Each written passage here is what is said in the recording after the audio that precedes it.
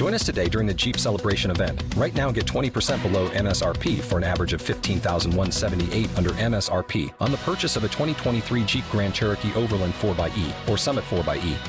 Not compatible with lease offers or with any other consumer incentive offers. $15,178 average based on 20% below average MSRP from all 2023 Grand Cherokee Overland 4xE and Summit 4xE models in dealer stock. Residency restrictions apply. Take retail delivery from dealer stock by 4/1. Jeep is a registered trademark. With Lucky Land Slots, you can get lucky just about anywhere. Dearly beloved, we are gathered here today to... Has anyone seen the bride and groom? Sorry, we're here. We were getting lucky in the limo and we lost track of time. No, Lucky Land Casino, with cash prizes that add up quicker than a guest registry. In that case, I pronounce you lucky. Play for free at LuckyLandSlots.com. Daily bonuses are waiting. No purchase necessary. Void where prohibited by law. 18+. Terms and conditions apply. See website for details. Stand by. 3, 2, 1. The following program comes from executive producer Lillian Garcia. Every athlete is on this quest.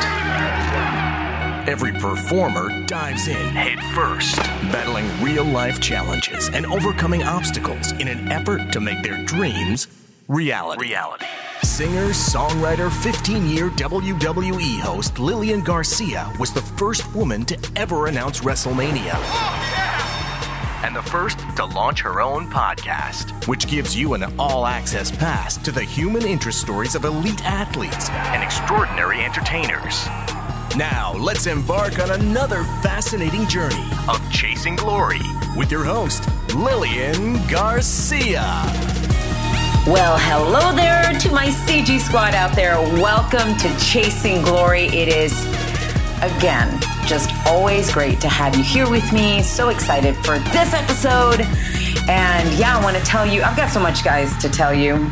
First of all, thank you for following me at Lillian Garcia on Instagram and Twitter, Lillian Garcia official fan page on Facebook, and the all new Instagram for Chasing Glory. It is at Chasing Glory Podcast. Guys, it's everything about Chasing Glory on there, all in one roof. All right, so it's easy, accessible, audiograms, little clips here and there, things that you won't get in other places. And I love Glory Fridays. Let me tell you all about Glory Fridays. If you guys tuned in last Friday, you saw who my guest for today was going to be before it was announced anywhere else. So every Friday, that's what we're doing at Chasing Glory Podcast on Instagram. We are announcing who the guest for Monday will be. So you guys know who my guest is today if you were tuned in. I'm so excited. And this is all because of last week's episode. So as you know, I was talking to Seth Rollins. What an amazing interview, right? He just really opened up. We got to know more about him. And like he said, he had never talked about the fact that he doesn't know who his biological father is. But that's okay. I mean, he had an amazing stepfather. And, you know, the biggest lesson I think there is just because you're born into a family doesn't mean that that's who becomes your family. So if anybody out there is going through that, you don't know your mom, you don't know your father, or you're having hardships with them, or, you know, any of that, don't worry about that, because you can form your own family. Some of your friends, your best friends, become your family.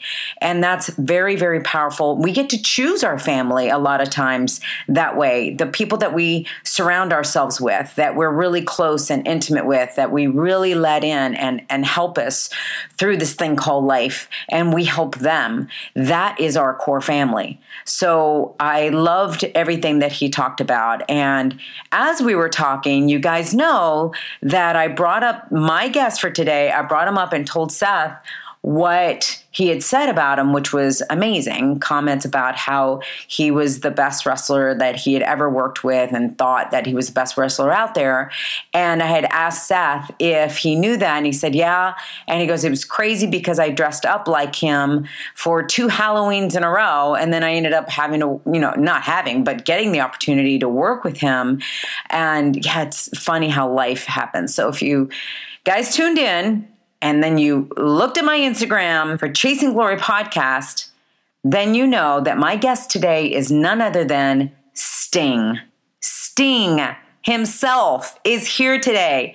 So excited. We actually recorded this right before Monday Night Raw last Monday, which, by the way, I will talk about that. But thank you, Sting. I reached out to him immediately right after Seth's interview, and I asked him if he would be on Chasing Glory. And he was like, absolutely, let's do it. He's a fan of the show. So thank you, Sting, for opening up. I got to know a lot about Sting, things that I had no idea. And yeah, I have to say that Daniel on Twitter really nailed it with this. And I want to thank Daniel. If you guys follow him, it's at Danielson_1983. He wrote to me on Twitter and he said this: when you look up a WWE star on Wikipedia, you only see the accomplishments, whereas Chasing Glory shows what it took to earn them. Whoa, drop the mic. Seriously, I read that, got tears in my eyes. I actually reached out to him and asked him if I could use that. And he, of course, said absolutely and told me what this show has meant to him. And he said, it is funny that you really think that these people make it overnight or luck. And then when you hear the show, you hear all about the struggles and what it took to get there. And that is something that you guys are going to hear from Sting today. But before we continue to that interview, I just want to say, like I said, I recorded this beforehand on Monday, and then Monday night, Stephanie dropped the mic. When she announced, and Triple H was in the ring, and Vince McMahon, when they announced the first ever women's pay-per-view. Wow, that's a freaking milestone, and it's so exciting. And the thing is I know that the women are going to kill it. I know that they are. They've done it repeatedly when they've been put in Elimination Chamber match, Hell in the Cell matches. They've been put in Money in the Bank ladder matches. They are delivering in such a way, like a huge way. So women, I am so excited for you. And I can't believe the amount of love that I got and request for me to make sure that I come back for that pay-per-view. And guys, let me just say, if WWE calls me to be able to come back and announce and be part of that show, you better believe that I will be going back with bells and whistles on. I will say a resound Daniel Bryan, yes, yes, yes. Because this has been part of me for so many years, and I've watched these women. And if you guys saw that, I posted it on my Instagram stories of all these pictures of everybody I've taken pictures with. I couldn't believe it, but I couldn't fit everyone. And I didn't have pictures with every single person. So sorry if you were left out. But I've had such an amazing, amazing journey to see the women's evolution. And it did start way back. I mean, geez, I started back in 1999. I even started before then. But I worked with Chyna. I worked with Luna. I worked with Terry Runnels, Ivory, Jacqueline. So amazing. And then see the evolution of that to Trish Stratus and Lita and Molly Holly and Victoria. And I mean, it just, the list goes on to then see the progression of where it went for Maurice and Eve Torres. And then to Michelle McCool and Layla and, my gosh, Kelly, Melina. I'm telling you, it's just that the names keep popping up in my head, and the faces of everybody I've ever been able to work with. That then getting to work with Charlotte and Sasha Banks and Becky Lynch and Bayley, seeing those 4 horsewomen, and then oh my gosh, Naomi and Natalya and Alicia Fox, and I mean, guys, I've gotten to work with everybody. It's incredible, and Alexa Bliss and Nia Jax, and I mean, these women are killing it. So powerful, and it is an evolution that got us here. And so congratulations to everybody who has made this happen. And I can't wait for this pay-per-view. And yes, I do hope to be a part of it. And we'll see what happens there. Fingers crossed. But yeah, so there it is. So that's big, big news. And guys, before we go into this interview, exciting news, because it is officially the 1-year anniversary of Chasing Glory. Woo! So exciting. So exciting. You guys helped me launch this a year ago. We launched it with Batista. If you missed that interview, you can always go back and listen to past interviews. And I encourage you guys to do that because as you see, you get to know these superstars in such a different way and a different light and their whole journey, and it helps you along the way. So yes, thank you so much for making Chasing Glory get to this point, a 1-year anniversary, and I couldn't have done it without you. So gracias. All right. Thank you to the sponsor that is paying for the show to bring it for free to all of you, ButcherBox. I will be talking to you guys about ButcherBox later on, but if you can't wait and you want the special deal, just go to butcherbox.com/glory and you will instantly see it is all fresh meats. And I believe in that, all organic, grass-fed. It is important what you guys feed into your body. It is very, very important. All right, here it is. Ladies and gentlemen, without further ado, here is Sting's journey of chasing glory. For the better part of 30 years, Steve Borden, also known as Sting, has left a prestigious legacy in professional wrestling that very few can obtain. Born in Omaha, Nebraska, but raised in Southern California, Sting grew up with an athletic background and initially had no interest in pro wrestling, but after attending a WWF event in Los Angeles, he caught the bug to enter the industry. His career would begin in California, where he would team up with the future WWE Hall of Famer, The Ultimate Warrior, and would begin making a name for himself around the country to different territories as the Blade Runners, before splitting up after Warrior left for the WWE. Sting would rise up the single ranks and would eventually find himself in the NWA, where at the first Clash of the Champions event, wrestled Ric Flair to a 45-minute time limit draw, resulting in Sting becoming a made man. The Stinger solidified his place in history in 1990 at the Great American Bash, where he defeated Flair for the World Heavyweight Championship, a title that he would hold a total of 7 times for WCW.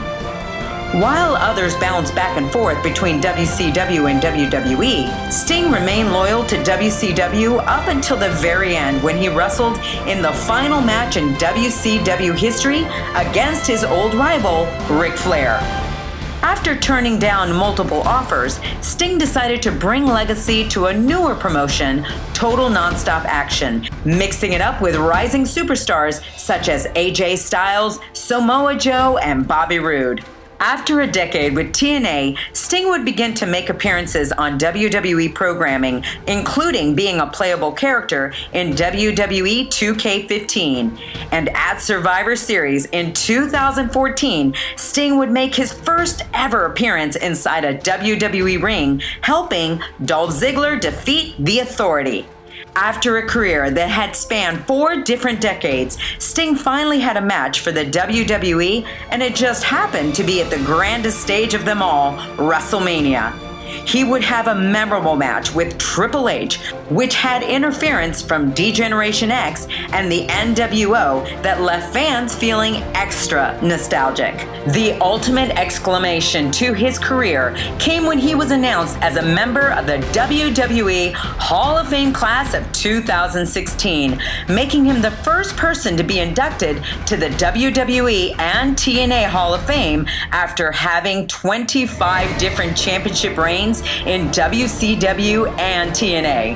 Outside the ring, Sting has raised 3 wonderful children and in 1998 became a born-again Christian. In 2015, he remarried. To this day, many people consider Sting to be the greatest superstar in the history of WCW and without a doubt, one of the best of all time. It's about to get real, raw and inspiring with WWE Hall of Famer, Sting. So you guys just heard a little bit of his bio. This bio could have gone on for years, literally. Sting, I'm telling you, welcome to Chasing Glory. I am so excited to have you on here. Thank you so much for joining us. Well, it's my pleasure to be here. I'm glad to be here. Oh, thank you. You and I didn't work that long together, but I feel like we made a bit of a connection in that short time that we knew each other. Yes, you are a very easy person to talk to and get to know. Just very outgoing, courteous, friendly. You have all the right qualities. So it was just easy to talk to all the time. So thank you. This is going to be a breeze. I just know it. Well, let's hope so. Here we are. So, I thought about, it's amazing how things have worked out in the last few weeks. So the way that I thought about having you on here was spontaneous. And what it was is, I relaunched my podcast, Chasing Glory. I had Steve Austin on my show. Then I had Dolph Ziggler on my show, which then led to having Drew McIntyre because they're partners.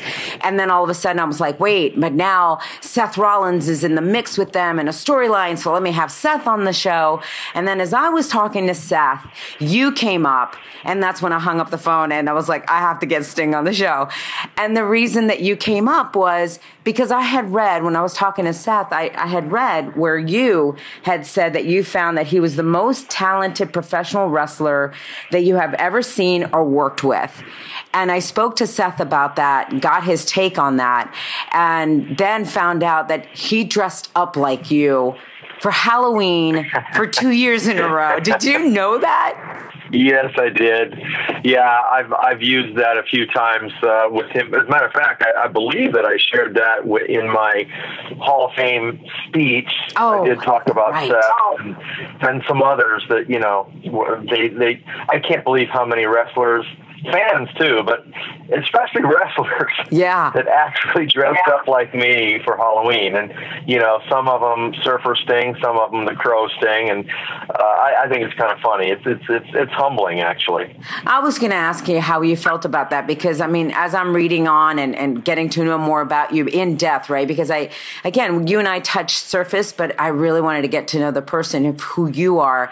I'm sitting there finding out that, you've affected, of course, John Cena, Shelton Benjamin, Cody Rhodes, Kurt Angle, Bill Goldberg, Kane, AJ Styles, Goldust. The list goes on. Bray Wyatt wants to have his final match with you. How does it feel for you to have all of these people that, in one way or another, you've affected along the way? Humbling. I'm a guy who didn't know anything about pro wrestling, when I got started, and just a young guy living out in California, living the life out there with no real direction, no real goals or plan or anything. And, I end up in the pro wrestling world and just a little peon, those first, year and a half, 2 years, until I started wrestling, big matches against, Ric Flair, world title matches, and, never really having any, I wasn't a second generation wrestler. I wasn't an NFL player. I wasn't an Olympic athlete. I wasn't anything. I have the equivalent of a high school education, a couple years of junior college, and that's it. And so all these years later to have done extraordinary things, I give all credit to God. Oh, wow. and don't worry. I won't do a bunch of preaching. Don't worry. But, you know what? God did it. He did extraordinary things with a very ordinary guy. And then Seth Rollins and John Cena, and these guys are dressing like me for Halloween as kids. It's just unbelievable to me. I was just going to say, I do not mind you bringing up God at all. I think that we don't speak enough about it in a way, because he's helped me tremendously. Right. And I'm one of those people, whether you believe or you don't, it doesn't matter. Everyone has their choice, and I don't feel like I have to preach or you have to believe in him. If you don't, you don't. But I know that he's done some amazing, wonderful things, and that's one thing that I did read about you, being a born again Christian and all. Before we talk about that, because I want to know your life beforehand, because you were born in Omaha, Nebraska, right? Yes. But raised in Southern California, which, by the way, I'm in Marina Del Rey right now. Oh man, yeah, I miss it. I really do miss it. Yeah. As a baby, my dad was a California guy. He was born in the Pismo Beach area, Paso Robles, actually. Oh yeah, Paso Robles, yeah. So he's a California guy, and had a buddy his in the military, and set him up with my mom on a blind date, and they got married. My mom was from Omaha, her whole family. It's funny because her family, all her brothers, so there's 6 brothers and sisters, they were all amateur wrestlers, and you know, some of them national champions, and then all my cousins. Wow. All her nieces and nephews, they were all amateur wrestlers, and you know, she marries a California guy and ends up in California. And you know, at the age of 2, I was brought out there with my mom and dad, and the area of California that we grew up in, there wasn't any wrestling out there. We didn't have pro wrestling on TV. There was no amateur wrestling. Wow. I mean, a little town called Newhall, which is an enormous place now. Santa Clarita is at least 250,000 people there now, but you know, I had no idea what wrestling even was. It's amazing that I ended up where I ended up. So how was life for you then, growing up in California? I mean, it was good, you know. Overall, it was good. You know, we had mom and dad had a great set of parents who, you know, tried their best to teach us right from wrong. And I know you didn't want to talk about the God thing yet, but it's okay. I didn't grow up with God. I'm just for the record there, we did not believe in God, or if we did, we sure didn't want to have anything to do with going to church, and you know, didn't want to know Jesus Christ or anything like that. But you know, mom and dad taught us, you know, right from wrong, and tried to raise us the right way. Dad coached us in, you know, football and baseball and basketball, and you know, we all wanted to play sports. I have one sister, 2 brothers, and you know, we went through the system and kind of pushed through. And really kind of going nowhere. And at least for me, you know, I mean, really none of us, you know, did anything. My sister Kelly, she went to UCLA, and but we were so. We ended up so dysfunctional in so many ways. Now it's a different story. That, you know, God has totally put our family back together, and you know, mended things up, and so we're all doing great now, and everybody's happy and healthy. Well, that's good to hear. Do you mind sharing, like, in what ways, and maybe why things were dysfunctional? I mean, do you really do you attribute it to that God wasn't in your life, or other things, or? Oh yeah, absolutely. I attribute it to all to that. I mean, we were going after everything, you know, our world calls success. You know, money, fame, fortune, whatever. Yeah. Success. You know, the nice house with the, you know, the golden retriever in the yard or whatever, and the kids and the pools and, you know, whatever else, the material things that we can get. Mm-hmm. And you know, we were living life like everyone else. I mean, you know, everyone else around us at least. And apart from God. And so, you know, by the time God was introduced into our lives, which was originally through my mother, you know, she found herself, you know, away from her family in Omaha, mm-hmm. and in Southern California, and, you know, with 4 kids, and, you know, Dad, we were blue collar, you know, paycheck to paycheck. Yeah.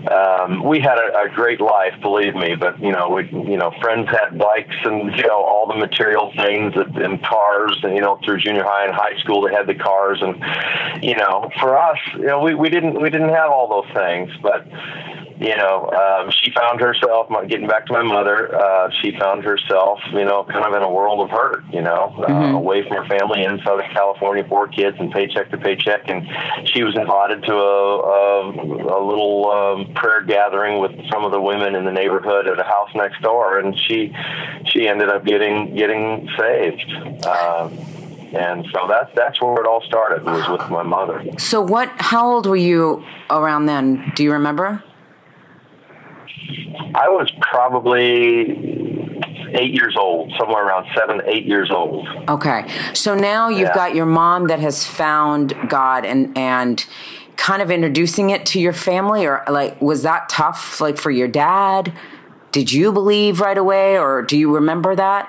Oh, No, none of us did. I mean, my mom tried to get us to go to church on Sundays, and my dad didn't want to have anything to do with it, and none of us kids, we didn't want to go to church. It's like, we wanted to go to the lake, we wanted to go to the beach, we wanted to, we didn't want to live by a set of rules, so we thought, it's like, okay, we don't want to live like that. And so, we want to sleep in on Sunday or whatever. And so we kind of rebelled against the whole church thing. And it was just a little few pockets of times that I can remember being in Sunday school as a kid, with my brother. And my sister was really small, and Mark, was really, he was probably an infant at the time. But, it just, we just rebelled against it, and we turned into young adults and got through high school and partway through junior colleges and big universities, but no one ever got any degree or anything like that. And boy, we found ourselves, we all loved each other, we were all very close, but very dysfunctional. It's like you couldn't be around each other very long. Right, the fighting would start. Is that what you mean? Oh yeah, fighting and disagreements, and why are you living your life like that, and why would you make that choice? Well, that's a stupid idea, whatever. And we were just dysfunctional. Although we loved each other, we just didn't know how to really love and respect one another and prefer the other, and we just couldn't figure all that out on our own. Right. As many families out there.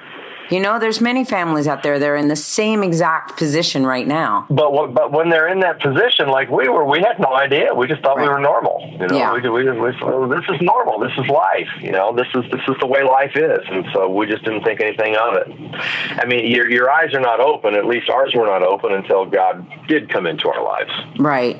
So what was like the biggest struggle for you then growing up?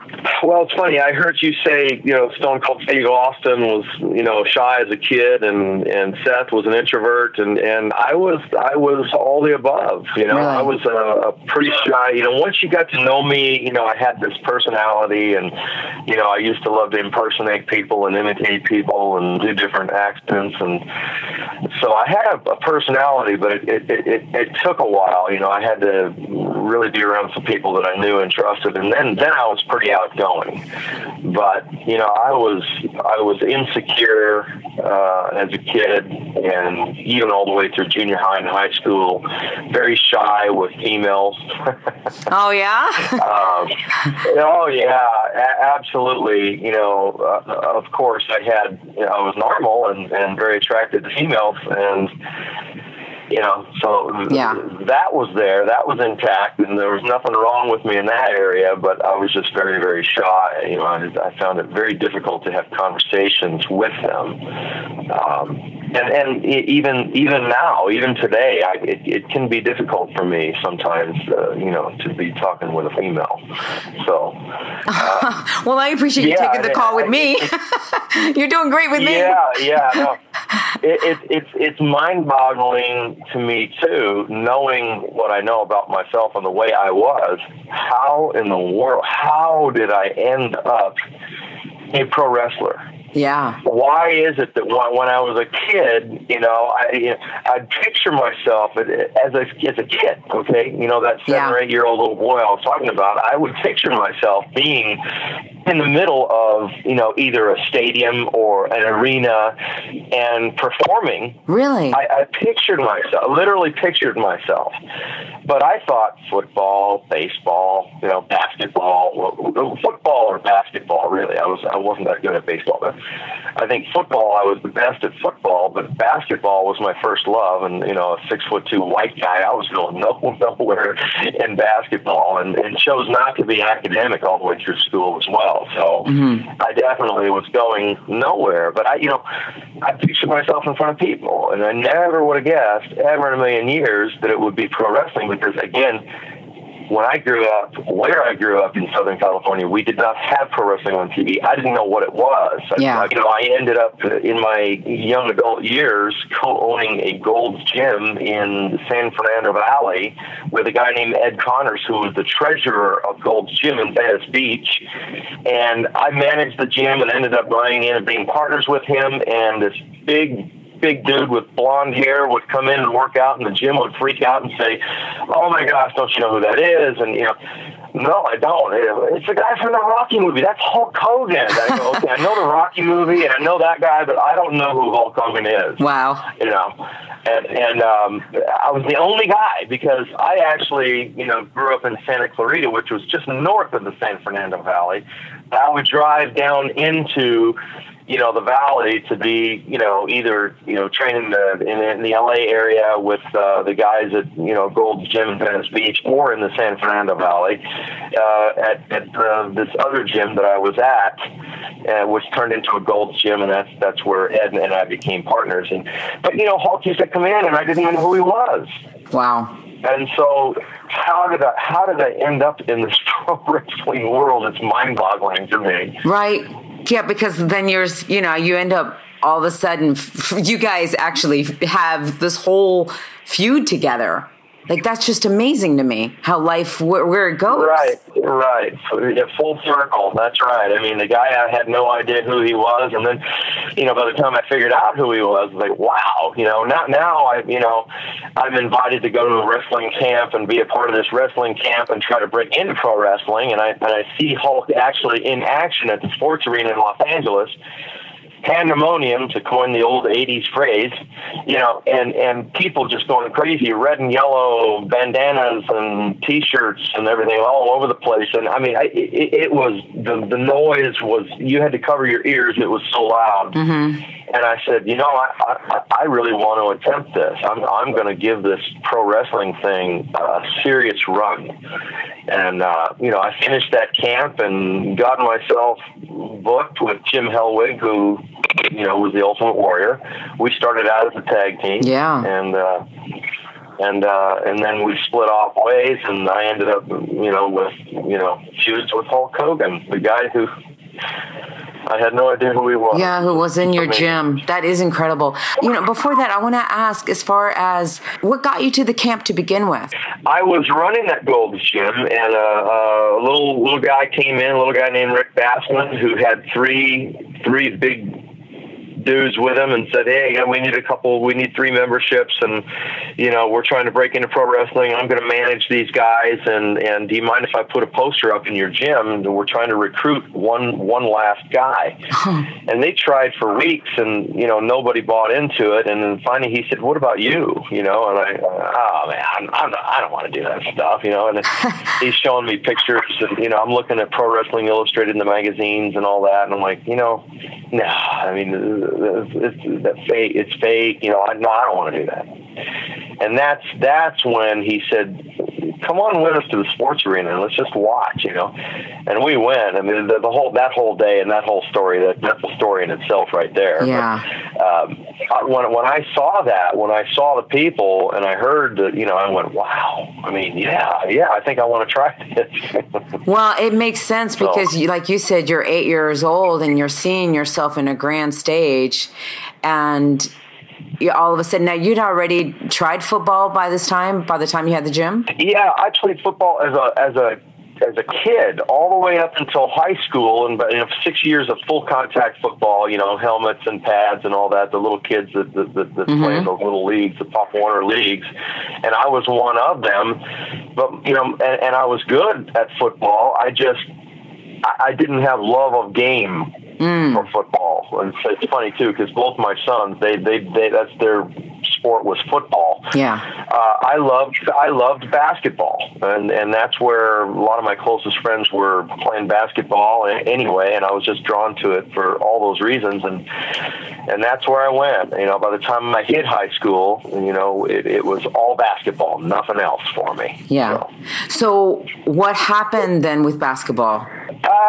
Again, I chose not to be academic in school. and I watched a lot of my buddies. They went off to bigger 4-year universities, and they continued their basketball career.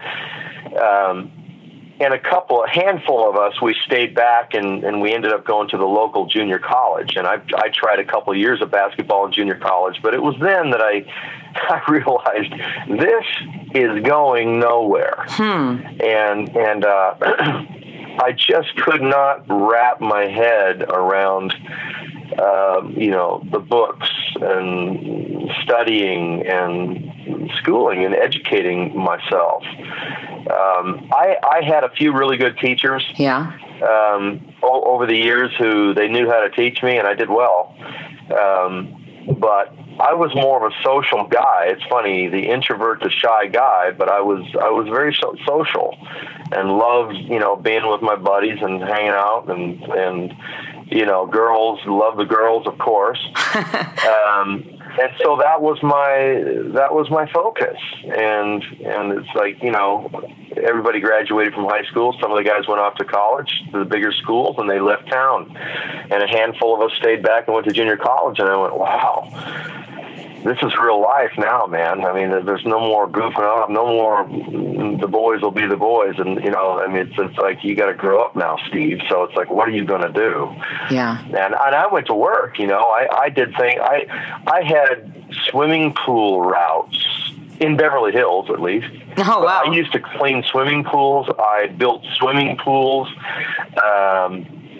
I worked right out of high school, I worked in a couple of delicatessens. Oh, yeah? I mean, I realized, oh, man, this is real life, and I'm just now going to be another number. I mean, there's nothing special about this life. What am I going to do? So, I started bartending and bouncing, in a nightclub out there in Hollywood, and it was around that mix of people, these wannabe actors, and some of them actually ended up making it big. But they were trying to talk me into audition for movies, and with no acting experience. Which, by the way, I did. I auditioned for Revenge of the Nerds, that old movie. No way! And yeah, I actually got a call back on it, and the guy that got the part of the ogre, it was between him and me. He got the part, and they said, you're too handsome for the part. At the time, they said you just don't. So, but I mean, with no acting experience at all, I almost got that part. And, wow. And so I was looking for something to do, and it was right around that time that Rick Bassman was his name, the guy that came into the gym that I co-owned and said, hey, we're trying to break into wrestling, and that's when I said, okay, I got to do something, So. Yeah. Do you remember the feeling? I mean, was it a scary feeling, or did you feel like, no, I'm gonna figure this out? Do you remember back then, like what was going through your mind? You mean as far as where am I going to go with life? Yeah. Like, is it a scary feeling not knowing where you're going? Yeah. I mean, it's almost, it was embarrassing. It was embarrassing too, because it's like, what are you going to be? Where are you going to be 10 years from now, 20 years from now? And of course, I wanted to get married, and, I wanted to have my own kids and my own family. And, but yeah, it's like, gosh, I mean, you don't have anything to offer anyone, really. So, it was scary. It's like, I don't want to be a nobody, or I don't want to be one of those guys, one of those people who just have absolutely nothing going on in their lives. Wow. So fast forward, I would feel like now, with the legacy that you have made for yourself in wrestling, it's been pretty fulfilling. Yes. Yeah. I mean, lots of good and bad, bittersweet. Would I do things differently the next time around? Yes, I would. Some things I would, but yeah, overall, it's been a good experience. By the time I did leave California to start my wrestling career, even that was a little bit, it's like I always worried about, what other people thought. It was.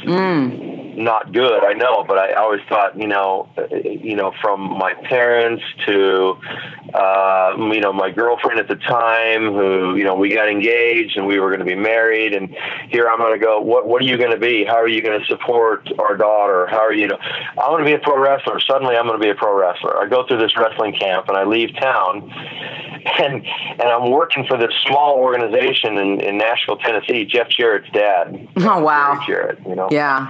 He's the one who hired Jim Hellwig and me. He said, "Yeah, there's 4 of you, but I only want 2 of you. I want the 2 guys in this picture I'm looking at. I want the guys to the far left," and that was Jim and me. And so I left California, and it was kind of a embarrassing thing almost. It's like, oh man, for all my buddies, Steve. He's like, "What's he doing?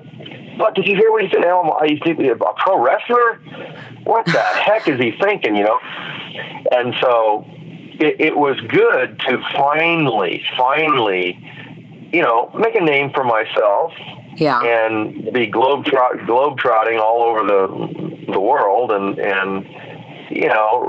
wrestling against these great names is like, wow, something did happen.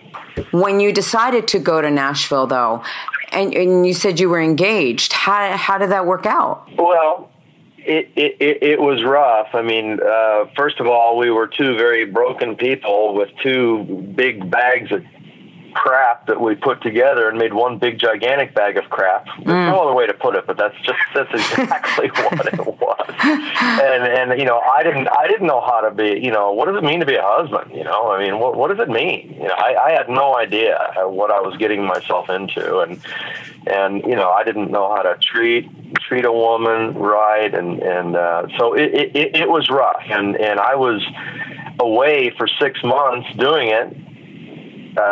We got married, and then I went away to continue, and it was another 6 months before she left California and came out to be with me. Yeah. And so then in those days, you're wrestling 300 plus days a year. Yep. And a lot of it is driving. In those days, at least it was a lot of driving, hundreds and hundreds of miles every week, right. Sometimes thousands. It's just craziness. And you're doing, every holiday, Easter Sunday, you're doing 2 shows, matinee show and a night show, Christmas Eve, Christmas Day, New Year's Eve, New Year's Day, 4th of July. It didn't matter. Right. And you were working all those days, and, you're away from your brand new wife, and, she's fending for herself in a place she doesn't know. She's away from her family. It was rough on both of us, and there were times I was sleeping in my car, so there was no money either. It was very rough in the beginning. And it's funny, you look at the schedules now, and even though it is so tough, you look at what you guys went through, and like you said, working on Christmas Day and stuff, at least now, there's no working on Christmas Day.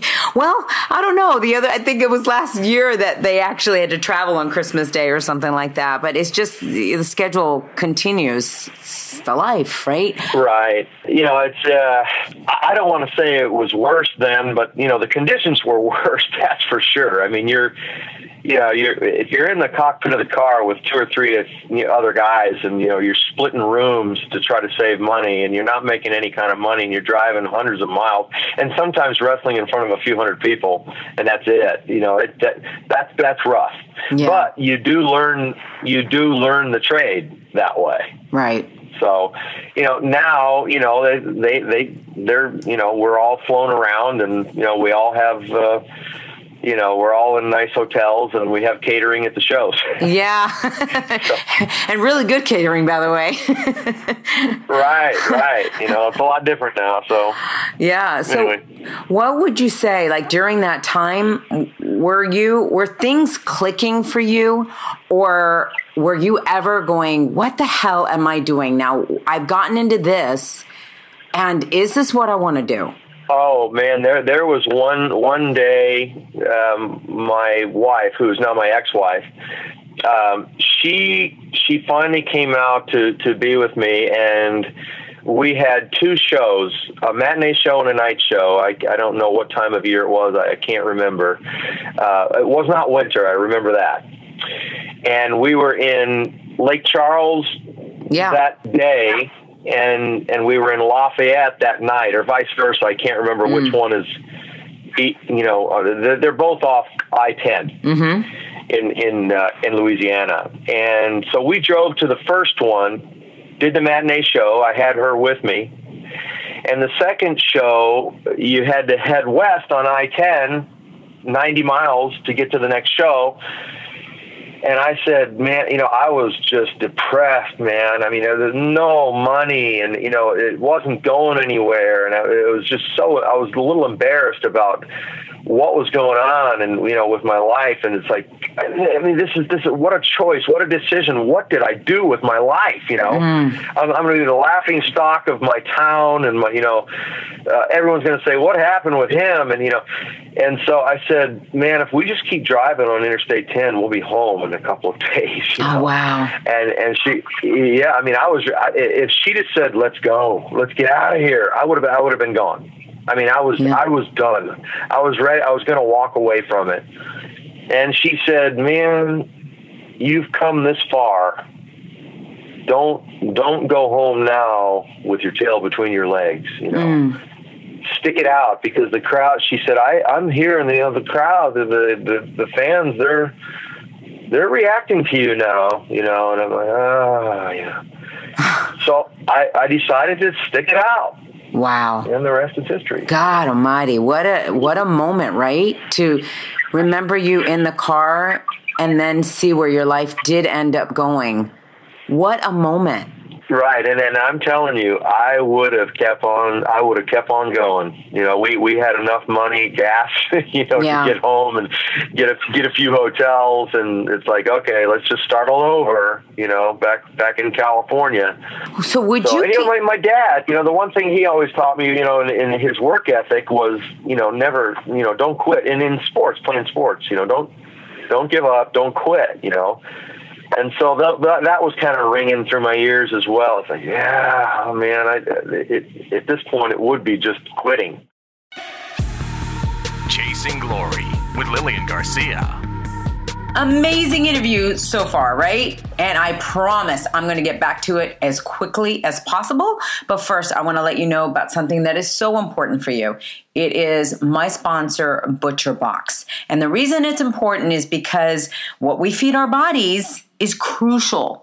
You guys have got to care, because if you don't care about your temple, I'm telling you, it's not going to care about you. So the one thing that you can do is actually feed it food that's good for you. And when I say that, I mean like our meats. Now, we cannot trust where the heck all our meat is coming from. As you guys know, there's been a lot of talk about foods getting fed or animals getting fed antibiotics and hormones and all this stuff that is not good for us, because it gets transferred to us when we eat it. So grass-fed is one of the best types of foods to eat. Organic chickens, free-range organic chickens, and also heritage breed pork. They are raised free from antibiotic and hormones, and they're mouth-watering at the same time. That's the best way. You're going to see such a difference when you taste this meat. Oh, it's so good. So definitely care about what you put in your body. Care about your food. Now, what's so great about ButcherBox is you get to create your box. Do you want just beef? Do you want just chicken? Do you want just pork? I mean, you get to create this, or do you want a combination of it all? And what's so great about the bacon has no sugar, no added sugar, and no nitrates. That's important, as you guys maybe have heard me talk about before. I can't eat regular bacon. Immediately, my body reacts. Immediately, I have an allergy to it. So with this, you can eat and feel good about what you are feeding. And for my Chasing Glory listeners out there, you get free bacon, free shipping, and $10 off your order. So go to butcherbox.com/glory, butcherbox.com/glory. They're going to send it free to your door. So therefore, you don't even have to go and, fight the lines out there at the grocery stores and all of that, which makes it so easy. So you can just do this at the convenience of your home. Log on to butcherbox.com/glory. You're going to see the deal there. You're going to see everything about the quality of the food, the value of the food. It's only $6 per meal. $6. So now they've made it affordable too, because eating healthy should not be expensive. Eating healthy should not just be for those that can afford it. Eating healthy should be for everyone, which is why I only bring products to you guys that I 100% endorse, that I believe in. So go for it and tell me what you guys think. As soon as you take a bite, I want you to tweet me and tell me what you think. All right? ButcherBox.com/glory, ButcherBox.com/glory. Now back to the show. Now, more Chasing Glory with Lillian Garcia. What I want to know is, here you had such a love for basketball, and that didn't go anywhere. And then you end up in pro wrestling. Did you get the same feeling and the same rush as you were getting from basketball? Oh, absolutely. Probably even better. I mean, the camaraderie with the guys, traveling with them, and, the dressing room and the stories and the laugh, goofing on, just, the life on the road. I mean, it can be monotonous and it can be rough, but there's a lot of good times too. Yeah. And then, of course, nobody, they'll lie to you if they say that, the roar of the crowd means nothing. It is awesome, to hear the roar of the crowd and not necessarily to be cheered, but to have reaction, whatever it is, a big reaction, and in those days when I first started, it was more black and white. It wasn't quite so gray, You had definite baby faces and definite heels, and it was good. And, I really enjoyed it. And, to be, 15, 20, 25, 30 minutes into a match with somebody like a Ric Flair. Yeah. And you're telling this great story, and the crowd is up and down and all around, and, they almost can't even contain themselves. It is an awesome feeling. When the entertainment is good. Yeah, when it's good, it's great. yeah. Nothing better, so I loved it. When it's not so good, it's not so good. What do you remember moments when it wasn't so good? Yeah, I can remember, there were, I won't name any names, but there were certain guys and one kind of in particular who I like to think that I could have some kind of a match and get a reaction out of the crowd with just about anybody. Mm-hmm. But there were a couple guys over the years that I just, oh man, it was painful. It was like pulling teeth, and the storyline was just, it was just boring. It wasn't good. There was no meat to it, and you're trying to make it good, but nothing's working. Yeah. And those times, I can remember being in the ring with the wrestler, again, I won't name his name. I was pretty new, and I was still learning the ropes, and this was a veteran who'd been in the ring for a long time. Mm. And we were in Chicago. I think it was the UIC Pavilion. And we were in this wrestling hold of some kind, and the crowd started to do the boring. Oh my gosh, no, not this. Because I had seen them do that so many times and different nights with different wrestlers, and I thought, do something, you guys. I mean, you're just sitting there, and it is boring, and I'm like, come on, let's go. Wow. He says, no, I want you to, don't let that crowd tell you what to do. You tell the crowd what to do, and so boring, and we get back in the dressing room, and he's talking to me. He says, don't ever do that, I mean, you will dictate what the crowd does. And I said, well, this is one of the first times I ever spoke up for myself, and for the wrestling industry. I said, if you want people to come back next time, then I disagree with you. You know, I mean, if they're yelling boring, it's because it's boring. Right. Right.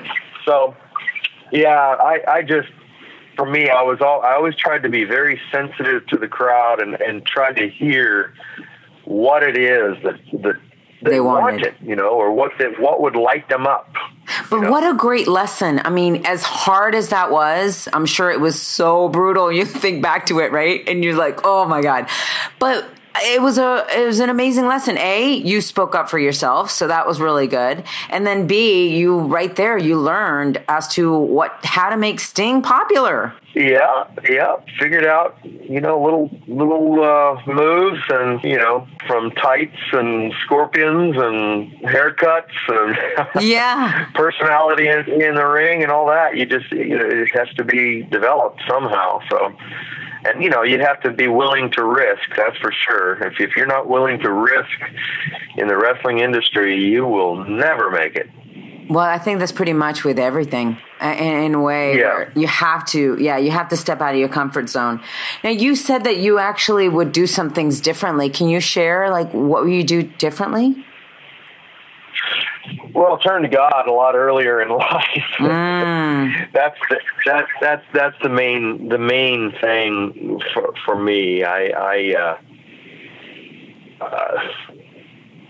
I definitely would have because I just rejected, you know, my mother, she started it, and then you know, I'm the oldest of four, and then after my mother, it was years later when we were now grown up and adults and out of school and all that the next brother down from me, Jeff, he got, you know, what I would call radically saved. I mean, you know, one day we're living in a house, both of us sharing this house, and we've got, you know, parties going on there just about every single week, and, you know, cops, helicopters hovering over our house. Wow. You know, people being arrested, fights, you know, alcohol, drug. I mean, I'm telling you, we were a mess.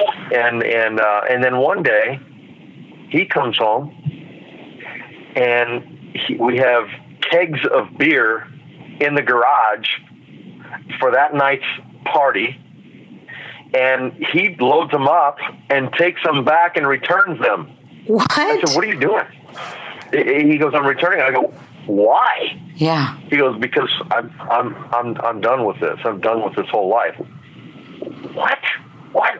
And then, you know, then he's watching, you know, religious broadcasting on TV, which was horrendous, especially in those days. And he's listening to Christian radio. He doesn't cuss anymore. He doesn't drink anymore. He doesn't party anymore. No more women. No more. I mean, what is going on? You know, and then I realized, okay, this is not just like an experiment. Something really did happen to him it's bona fide real. It's miraculous. And it was just too much for me. And then my sister, same thing happened with her. And then her husband. Wow. And then my dad.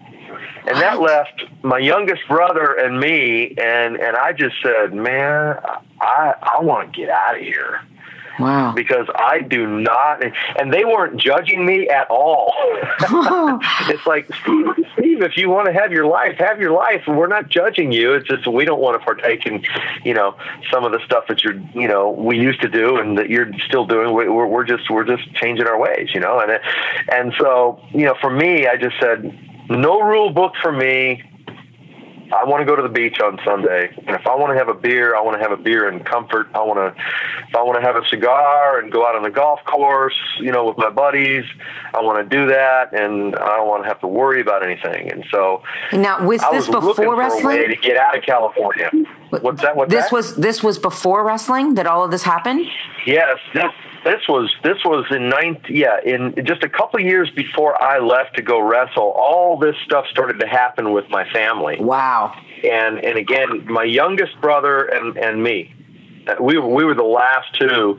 And, Mark was beside himself. That's my youngest brother. Yeah. And I was beside myself, and I was looking for a reason to just get out. I wanted to move to Santa Barbara. I wanted to move to San Diego, San Luis. I was just going to leave Santa Clarita and get away from my family because it was just too much for me. It was really, really awkward. And so when wrestling came about, I said, I'm out of here. Right. I mean, that was another reason why I was ready to just leave. Got it. And another reason why I didn't want to just, go home with my tail between my legs, because I didn't want to go back into that anymore either. Yeah, now that makes sense. Yeah. So, yeah, I mean, for me, it was like in those days, no, don't do that. Don't talk to me about Jesus. I don't want to hear that. And, it wasn't until, August of 1998 when I was at the very peak of my career. I mean, that was at the very highest, 97, 98. Yeah. And because some people say, oh yeah, he was, he was starting to be washed up at that point, and so he turned to Christian, to be a Christian, and he got weak or whatever. It's like, no. I had more money and more power and more fame worldwide than I ever had, and you want the raw deal here? I mean, the raw deal is I was approached by my ex-wife so many times about, life on the road and other women. And not only did I tell her no and lie to her, but I could make her feel so guilty for even asking the question. I was such a good liar. Oh wow! But the truth of the matter is, that there were women on the road, and so I was cheating on her, throughout the whole thing, and I was confronted one last time in about 1998, August of 1998. And I think I was probably, I don't know what it's like to have a nervous breakdown, but I must have been very, very close because, I had, lawsuits from other, one other wrestler in particular. I'm not going to mention his name, but sorry to keep doing that to you. That's okay. There's no sense in That's it. fine. But he was suing me, and I actually feared for my life, a couple times. Wow. He was suing me for something that it was just crazy, and Vince McMahon was tugging on me at the time, and Eric Bischoff was tugging on me at the time, and WWE, WCW, should I make the jump? What should I do? And all these companies making a variety of products with my name and likeness on it, and just there was so much going on at one time, and everything was slipping through my fingers with all the power and all the money and all that I had. I mean, I was losing control over everything. I knew that my marriage was not good, and I had these two young sons who I loved, and they loved me, and they needed a dad, and I knew that I was messed up. I was on painkillers and muscle relaxers. I was drinking every single day. The only time that I was sober for about a 2-year period, the only time I was ever sober was when I was in the ring, or if I had to rappel out of a helicopter or from the top of the arena and down into the ring. These were the only times that I was actually sober. And so for me, in August of 1998, I was confronted one more time by my ex-wife, and she asked me about women, and that it was just something came over me, and I had to tell her the truth. And I didn't get caught, but I confessed everything to her. And there's scripture that would back up everything that I did. If you want to, now I am preaching. It's okay.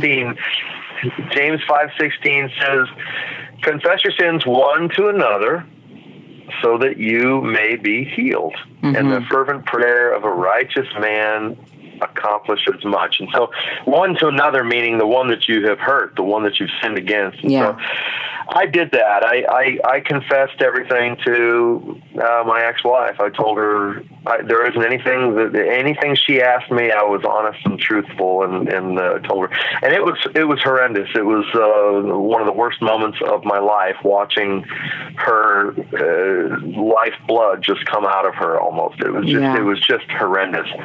And God, at that point, I said, okay, I have given God lip service.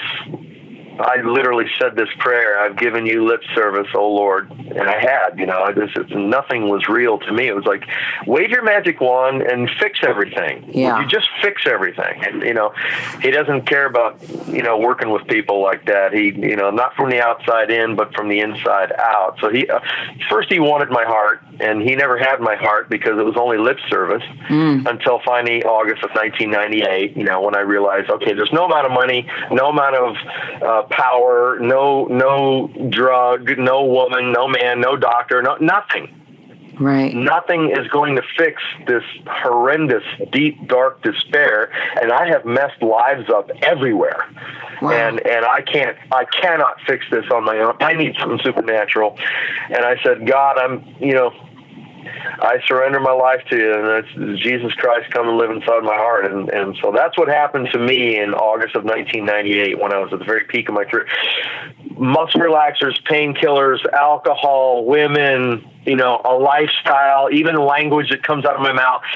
Everything changed radically overnight, and I was watching my friends die from this kind of a lifestyle over the years. I mean, it's like, that's true. Knock at the door, no answer, so you got to push the door open. The chain's there, because you've asked the maid for the key, and you open the door and you see the legs, and he's in there, but you go in there and he's dead. Yeah. Or in the dressing room, clear, paddles to the chest, and you're trying to revive somebody who's literally flatlined, and so we were seeing this stuff. I was going to be one of those guys, and I knew I was on my way, to potentially, not only losing my, my marriage, my kids, possibly my life, Yeah. And so the supernatural that I needed, I said, no more lip service. This is real now. I'm going to live my life for you now, from now on. Jesus Christ, I want you to become my Lord and Savior. And so that's what happened to me in August of 1998. And how powerful. And I've never looked back. That is so powerful. And I mean, it just goes to show you, in this whole thing when we call the chase for glory, right? A lot of people think that it is. You're chasing fame, you're chasing money, you're chasing material things. And a lot of times, and I've seen it myself, I have a lot of friends that have a lot of money, and yet they are so depressed. Yep, that's it. I was one of them. Yeah. And I just, for me personally, I was not able to handle, the fame and the money and all the power. I just didn't know how to handle it. And so, I made all the wrong choices and suffered all the most severe kind of consequences one can suffer. Yeah. And, but, again, I've never looked back and I managed to stay in the pro wrestling world, even, with the massive change that happened in me in August of 1998. I mean, I'm still Steve, I still love wrestling. I still love going to the gym and, working out with the guys and, being on the road and, none of that has changed. It's just right. A lot of the choices that go with that have changed. So and I don't, here's the amazing thing. I always say, you heard me talk about rules. I didn't want to live by rules and regulations. That's a lie that comes from, the enemy of our souls, and that's the devil. And he wants us to believe these things, that you're going to live by a bunch of rules. I mean, if you're changed from the inside out, now things are different. It's like, you know what? I don't have the desire to be so numb from alcohol and painkillers and muscle relaxers and whatever else. I don't have the desire now to, all my desires have changed. So from the inside, everything has changed. It's not hard for me to walk by the bar, when I check into the hotel. I mean, I walk right by it, I mean, there's no sense for me, getting close to the fire. For me, I don't even want to come close to it anymore. So anyway. It's fascinating. When you made that decision, though, and you said, though, that you do care, or you did care what other people thought, how hard was it for you then to be like, or did you even worry about what other people would say? Or did you even say anything, or you just quietly just made this change? Well, there was no way, I was kind of like I wasn't a car that was sort of dented, sitting in the parking in the garage or the driveways you drive by. And if you look real close, maybe you'd see a dent or something. But, I was a totaled car. So you drive by and everyone's going to go, oh, what happened? I mean, it was so severe of a change that it could not go unnoticed. And it was very, very, it was not easy. But I knew that, one of the first things, I had to do was, and I was taught this, and it makes perfect sense, but I was taught to tell people what Jesus means to me, who Jesus is to me, how my life was changed. Yeah. And again, literally overnight, I realized that I was really in bondage to a lot of things, and I was a chameleon that put on different hats depending on what company I was with. And then I woke up the next morning, after being saved in a radical way, and I realized, wow, I'm just a guy named Steve, man. I don't have to wear all these different hats. Take me or leave me, But I mean, to me, God was so big and so real, and He still is. But then, and I knew that He was real, and I knew that He came, and I knew that something supernatural, drastic happened to me on the inside, because now everything was different. I looked at everything different. I heard everything different. My heart, I understood things completely different. What it means to be a husband, what it means to be a father, what it means to, actually prefer other people ahead of yourself. And so, for me, now I'm losing track. Oh, no, it's fine. It's fascinating. I'm just wondering if you cared what other people thought. People look at you and be like, oh my God, who are you? And why are you doing this? Or, ridicule you for the change. Oh, absolutely. I mean, most of them not to my face. I spoke with everybody. I can remember vividly the exact conversations with somebody like Hulk Hogan, for example. Eric Bischoff. I told everyone I knew what happened, and when it was time to go and being on the road and go back to the lifestyle. Come on, singer. No, I'm not coming. Yeah. And why? And then I tell them why. And most all of them would say, man, good for you. Man, it's good that you're doing that, because, man, this lifestyle it's killing all of us, I mean, oh my gosh. But I'm not ready to make that move yet. And I'm not trying to, I'm just saying, here's what happened to me. And then, over the years, I would have so many of them that would come to me, names you'd be surprised about, and say, how'd you do it? Oh man, I can't stop taking, I've been to rehab 5 times now. I've lost all my money. The government wants, the IRS was after me. My wife and kids, they're gone. I mean, so many of them came and said, how did you do it? What do I do? How do I get out of this mess? Yeah. And, and I try to help them as much as I can, or, Stanger, can you bail me out? Yeah. I'm in jail, and I'd come and bail some of the guys out, And, I got to say, I want to clear this up because it's going to sound like, wow, things are, everyone's a mess out there. And that's not necessarily true. I mean, things have changed. I've noticed, instead of, the drugs and alcohol being so prevalent, it's like video games now, and dressing room area, or even in the hotel room. And these guys are more serious now about their livelihood and what they're doing, and they got to think about their the choices they make socially and out there in the public. And so things are different now, and things are not going to be tolerated like they used to be. I think that's changed a lot. Like if you look at even rock and roll, right? Back then, rock and roll was all sex, drugs, and alcohol, and now it's a serious business where people are touring, and you don't have that anymore. Do you? I wonder, you start thinking about that, like the change in the wrestling world, the change in the rock and roll world. What do you attribute that to? Man, I think, to be quite honest, you're looking from the outside in and saying, what is the definition of insanity? Doing the same thing over and over again and getting the same result. It's like, okay, we see what has happened to a lot of these people in the, entertainment industry who make all these choices.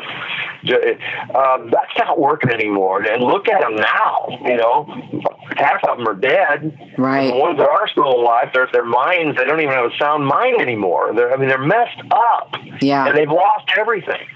And I don't want to end up like that. And so I think people just got smart. I think you're right. I think you're right. Yeah. In that way. Seeing it for sure. Now, have you ever come out and, forgive me if there's so much right on every wrestler and stories and this and that. But I mean, here you are at the height of, WCW. You stayed there for so long. You were the most loyal employee, I think, of WCW, right? But you're watching people like Undertaker and Triple H and, all these people that are Chris Jericho that left and went to WWE or WWF at the time. What made you not go? Well, number one, WCW would always give me what I asked for, and I knew that the commitment that I would have to make with Vince was going to be a lot more, being gone, a lot more time on the road, a lot more time away, and with WCW at the time, I was able to kind of tailor make my schedule to something that was I could tolerate and something that was easier for my family, at the time. Yeah. And they financially, they always gave me kind of what I wanted. But I was really close, to leaving on a few different occasions, and I was ready. If WCW didn't give me what I wanted, then I was willing to take that risk and go to WWE. And one of the other reasons why I never did, I've always talked about this as well, is at the time, and I still don't know if it's accurate or not, but I thought that Vince wanted me as a talent to undermine WCW more than he wanted me as a talent, working for him. And so I always had that fear. And then, some of the guys that did go up, and especially after the big buyout happened. Yeah. It wasn't even a big buyout. The hostile takeover and whatever you want to call it. Yeah.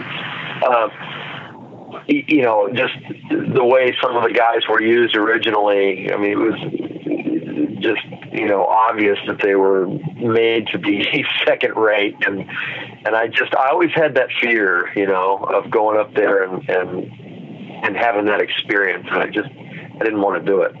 It's wild because I talked to AJ Styles, when he came over, and I asked him, I'm like, dude, what took you so long? Like, we've been waiting for you for so long, and it's been such a great, just having his presence there, and everything's been going so amazing for him.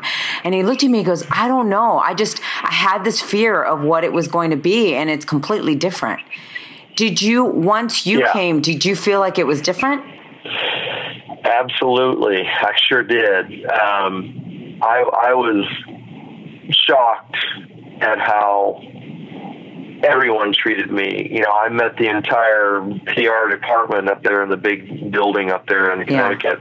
I went up there and met everybody, and everyone, it wasn't false, it was real. The enthusiasm, everybody was just pumped to have me there, and I felt pretty secure about it, and they treated me well, and Vince has been nothing but respectful and good to me all these years, and by the time I ended up coming up there, he was the same way. When I went up there that first time, he wanted me to come in and say hello to him, and he wanted to produce and direct a lot of my spots that I did. Some of the stuff with Seth, as a matter of fact, that was pretty cool for me.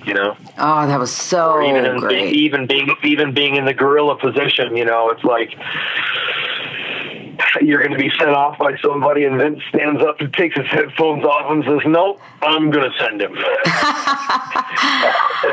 that was pretty cool. He really wanted to be hands on with me, and even as of, recently, in the last few months, he has proven himself over and over again to just show respect. And so I feel great. Does it make you wish, because you talked about how in this business you have to take risks, and the fact that you didn't take the risk to come over sooner, do you regret that? Man, that's not a clear-cut yes or no, to be quite honest with you. I suppose yes and no. Okay. I regret it, because if I'd have gone a lot earlier, I think I could have had a lot of, great years, with great people. I could have had my Undertaker match, for example. I believe that was always my dream match. I think it's a worldwide. It's a wrestling fan's dream match. But I always wanted to wrestle him, and so many others. To be in the ring with The Rock or something like that. Wow, what a great experience. And so I missed out on some stuff. I know that I did, but the other side of it is, no, I'm glad that I did it the way I did it, because, I was able to be home. Oh, that's true. That's true.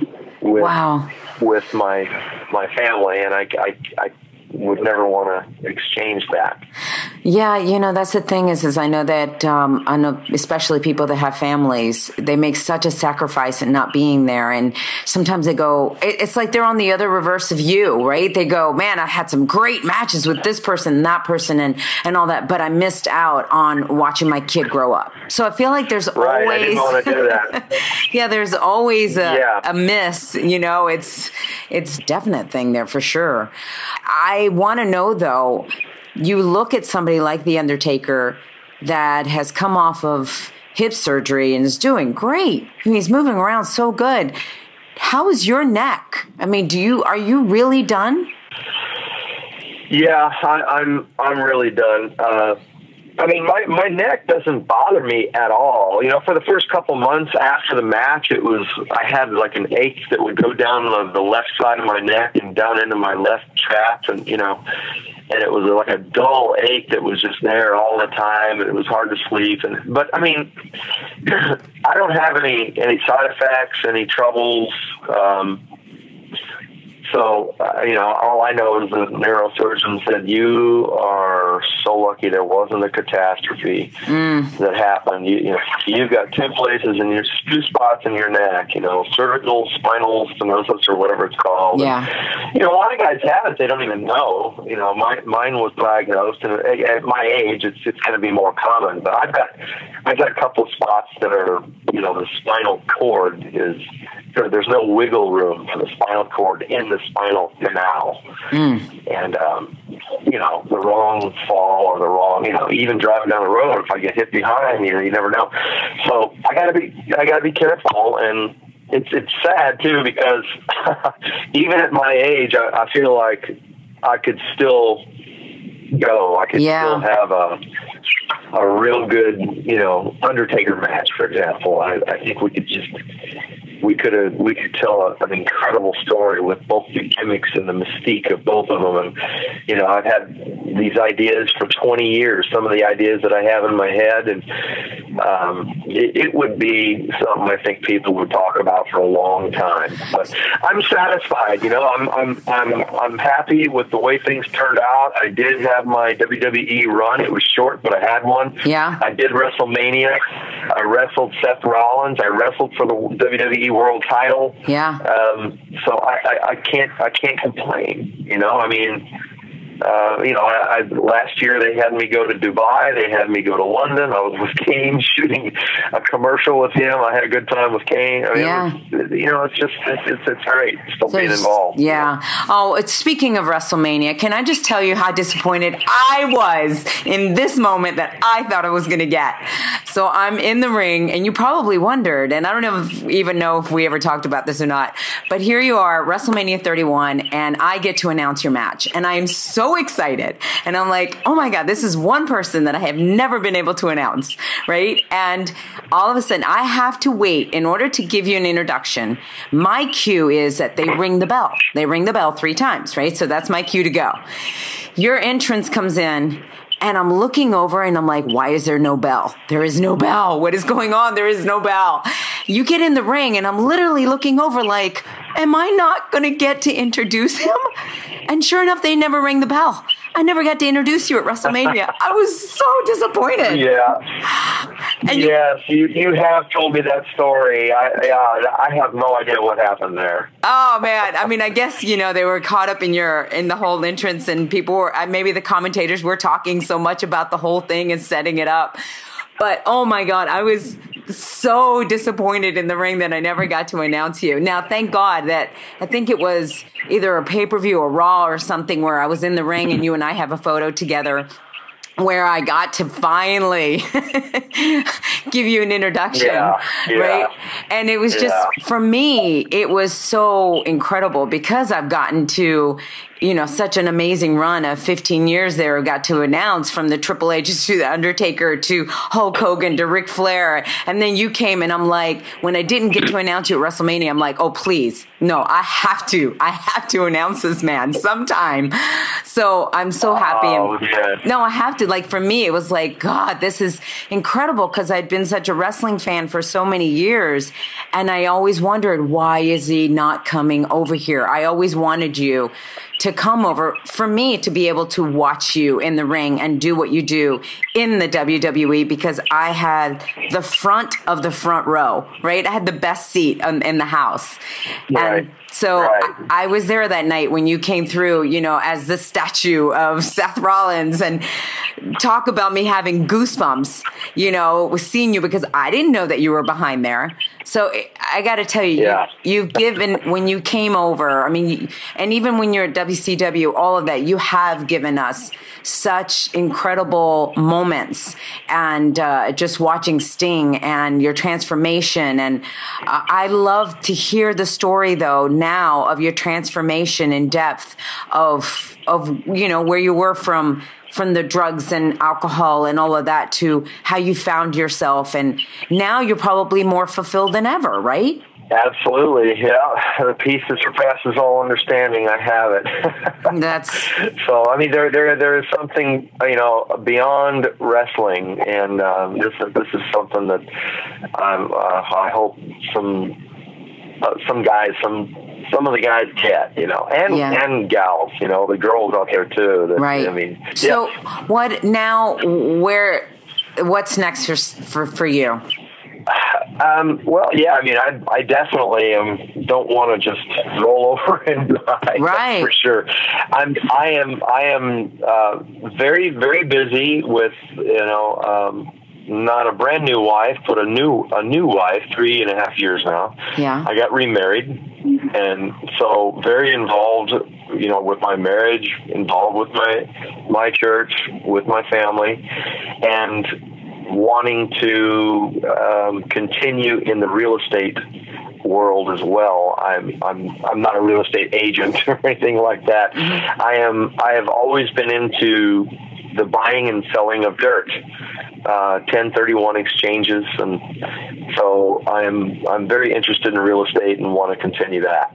That's cool. So, like you said, there is a life right after wrestling, because that's one thing that a lot of people haven't really been able to find, or the transition's been a little tough. Yeah, I mean, I was blessed over the years to make pretty good money in real estate, apart from wrestling. So. Mm-hmm. And I want to continue in that. That's awesome. Do you miss the roar of the crowd? Oh, of course. Yeah. I miss it. Yeah, I miss those meaty storylines and being in it. Yeah, I really do. As we wrap this up, I just want to ask you then, watching people like AJ Styles and Samoa Joe and Bobby Roode, people that you wrestled with, now watching what they're doing, how does that feel? I'm proud of those guys. I mean, I sometimes I wonder myself, why did it take them so long? I mean, with WCW, it's one thing, but the whole TNA thing, I'm not sure why they stayed where they were as long as they did. But I'm glad that they made this jump and that they're doing well. I mean, all of them seem to be doing great. Yeah. And kudos to them. All of them. They're all good guys too, man. So yeah, you like it. You like it when good stuff happens to the right people. Isn't that true? And we talk about it even with AJ Styles. He talks about being a Christian and how much God is helping him and all the success that he's getting and everything too, which is so great. And that was the first thing when I met him. I was like, man, you're just a good dude, which is the same thing I felt with you. I was like, this is just a really good person. And it's just so nice to be around that, right? And especially in, like you said, the wrestling world, but it has really changed a lot, which has been so amazing. Yeah, absolutely. I mean, I know anything good that ever came out of me came from God, so. Well, amen. Amen. How do people find you on social media? At Sting. Easy enough. Is that for both Instagram and Twitter? Yeah. Perfect. Yes. Well, I know that people want to keep in touch with you and continue to follow your journey. This has been fascinating. Thank you so much for sharing your story here on Chasing Glory, because your glory has looked so many different ways. And, I always ask this question, did your chase for glory, did it look the way that you thought it would look? No, the only thing that looked the way I thought was being in the stadiums. Yeah. With the crowd of people around me. That's the only thing that I saw as a little kid. And again, football, baseball, basketball, not pro wrestling. Right. So, but no, it did not look, it didn't turn out the way, I pictured. Right. It was above and beyond. Fascinating. Well, congratulations, especially Hall of Fame and everything. I mean, you've got incredible accomplishments, and I just, I hope that you feel fulfilled and you've shared that now you do because of God, which is so awesome, and continued success. And again, thank you for taking the time to, speak with us here and give me your story. It's really incredible. And I look forward to hearing more from you in the future. Well, it sounds good. And again, thank you for having me. And I loved talking to you. You too. Thanks. Chasing Glory with Lillian Garcia. Wow, that interview went completely in a different direction in a way than I thought it was going to go. but I'm super, super happy about it. Because I had no idea the story of him. I mean, I knew that he was a born-again Christian, but I had no idea of the entire story of what happened to him in August of 1998 and how profound that was for him, and also what a dark place he was in. Even though he had all this fame, all this money, he had the opportunities. I mean, he was on top of the world to anybody else's eyes, right? So it's so crazy to know that inside he was so empty. And I know that a lot of that had to do with what he was talking about, how he grew up and how dysfunctional and how they didn't know how to communicate, him and his family, and the core of how you grow up and the core of everything that's around you and how it just continues to follow you in life. And it's just such a beautiful thing to know that he's in such a good place.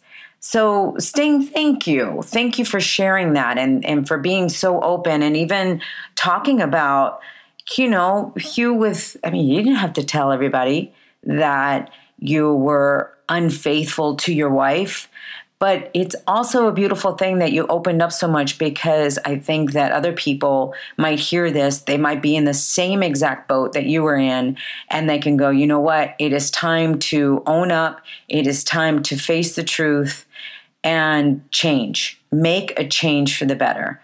So, wow, it just makes me love you even more. And let me tell you guys, I mean, backstage, when I got to meet this guy, he really so humble. I just couldn't believe, I'm like, this is Sting. He's finally here. I'm getting to meet him. Such a huge icon, has made such an impact on so many people's lives, and such a humble and nice guy. And then to hear too, like how he felt like he was going absolutely nowhere, didn't know what he was going to do with his life, and then how he turned everything around and how wrestling saved him, and then what a huge impact he's made. So, wow. Okay. Spread the word, guys. You have to spread the word. You have to help me. I need my CG squad out there to let other people know, at least tell one person about the show. We're trying to motivate people and inspire people, one listener at a time. So I need you. Make sure that you follow at Chasing Glory Podcast on Instagram. Let's grow that community. We're all there together. There's going to be contests that are going to be run on there, and just a lot of great things that are going to be part of that. So my CG squatters out there, make sure that you guys go out there and, like I said, spread the word. Make sure that you rate the show, subscribe to the show. Thank you so much for the 5 stars. We continue to have a 5-star rating, and I can't tell you what that helps. And that's in all platforms. Like wherever you're listening to this, right there, you can rate the show and you can subscribe, and that definitely helps the show.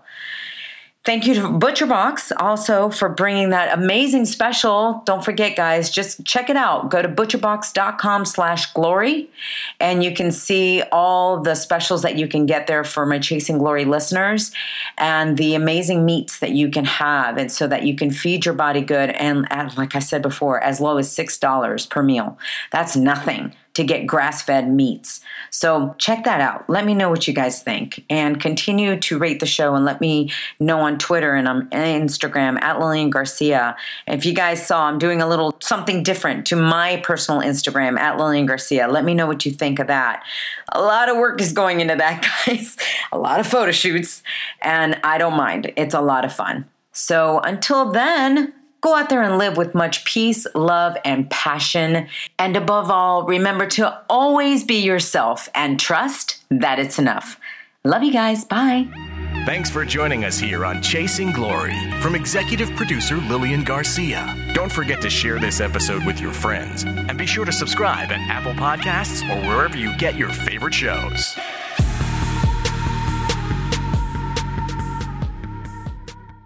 With Lucky Land Slots, you can get lucky just about anywhere. Dearly beloved, we are gathered here today to... Has anyone seen the bride and groom? Sorry, we're here. We were getting lucky in the limo and we lost track of time. No, Lucky Land Casino, with cash prizes that add up quicker than a guest registry. In that case, I pronounce you lucky. Play for free at LuckyLandSlots.com. Daily bonuses are waiting. No purchase necessary. Void where prohibited by law. 18+. Terms and conditions apply. See website for details.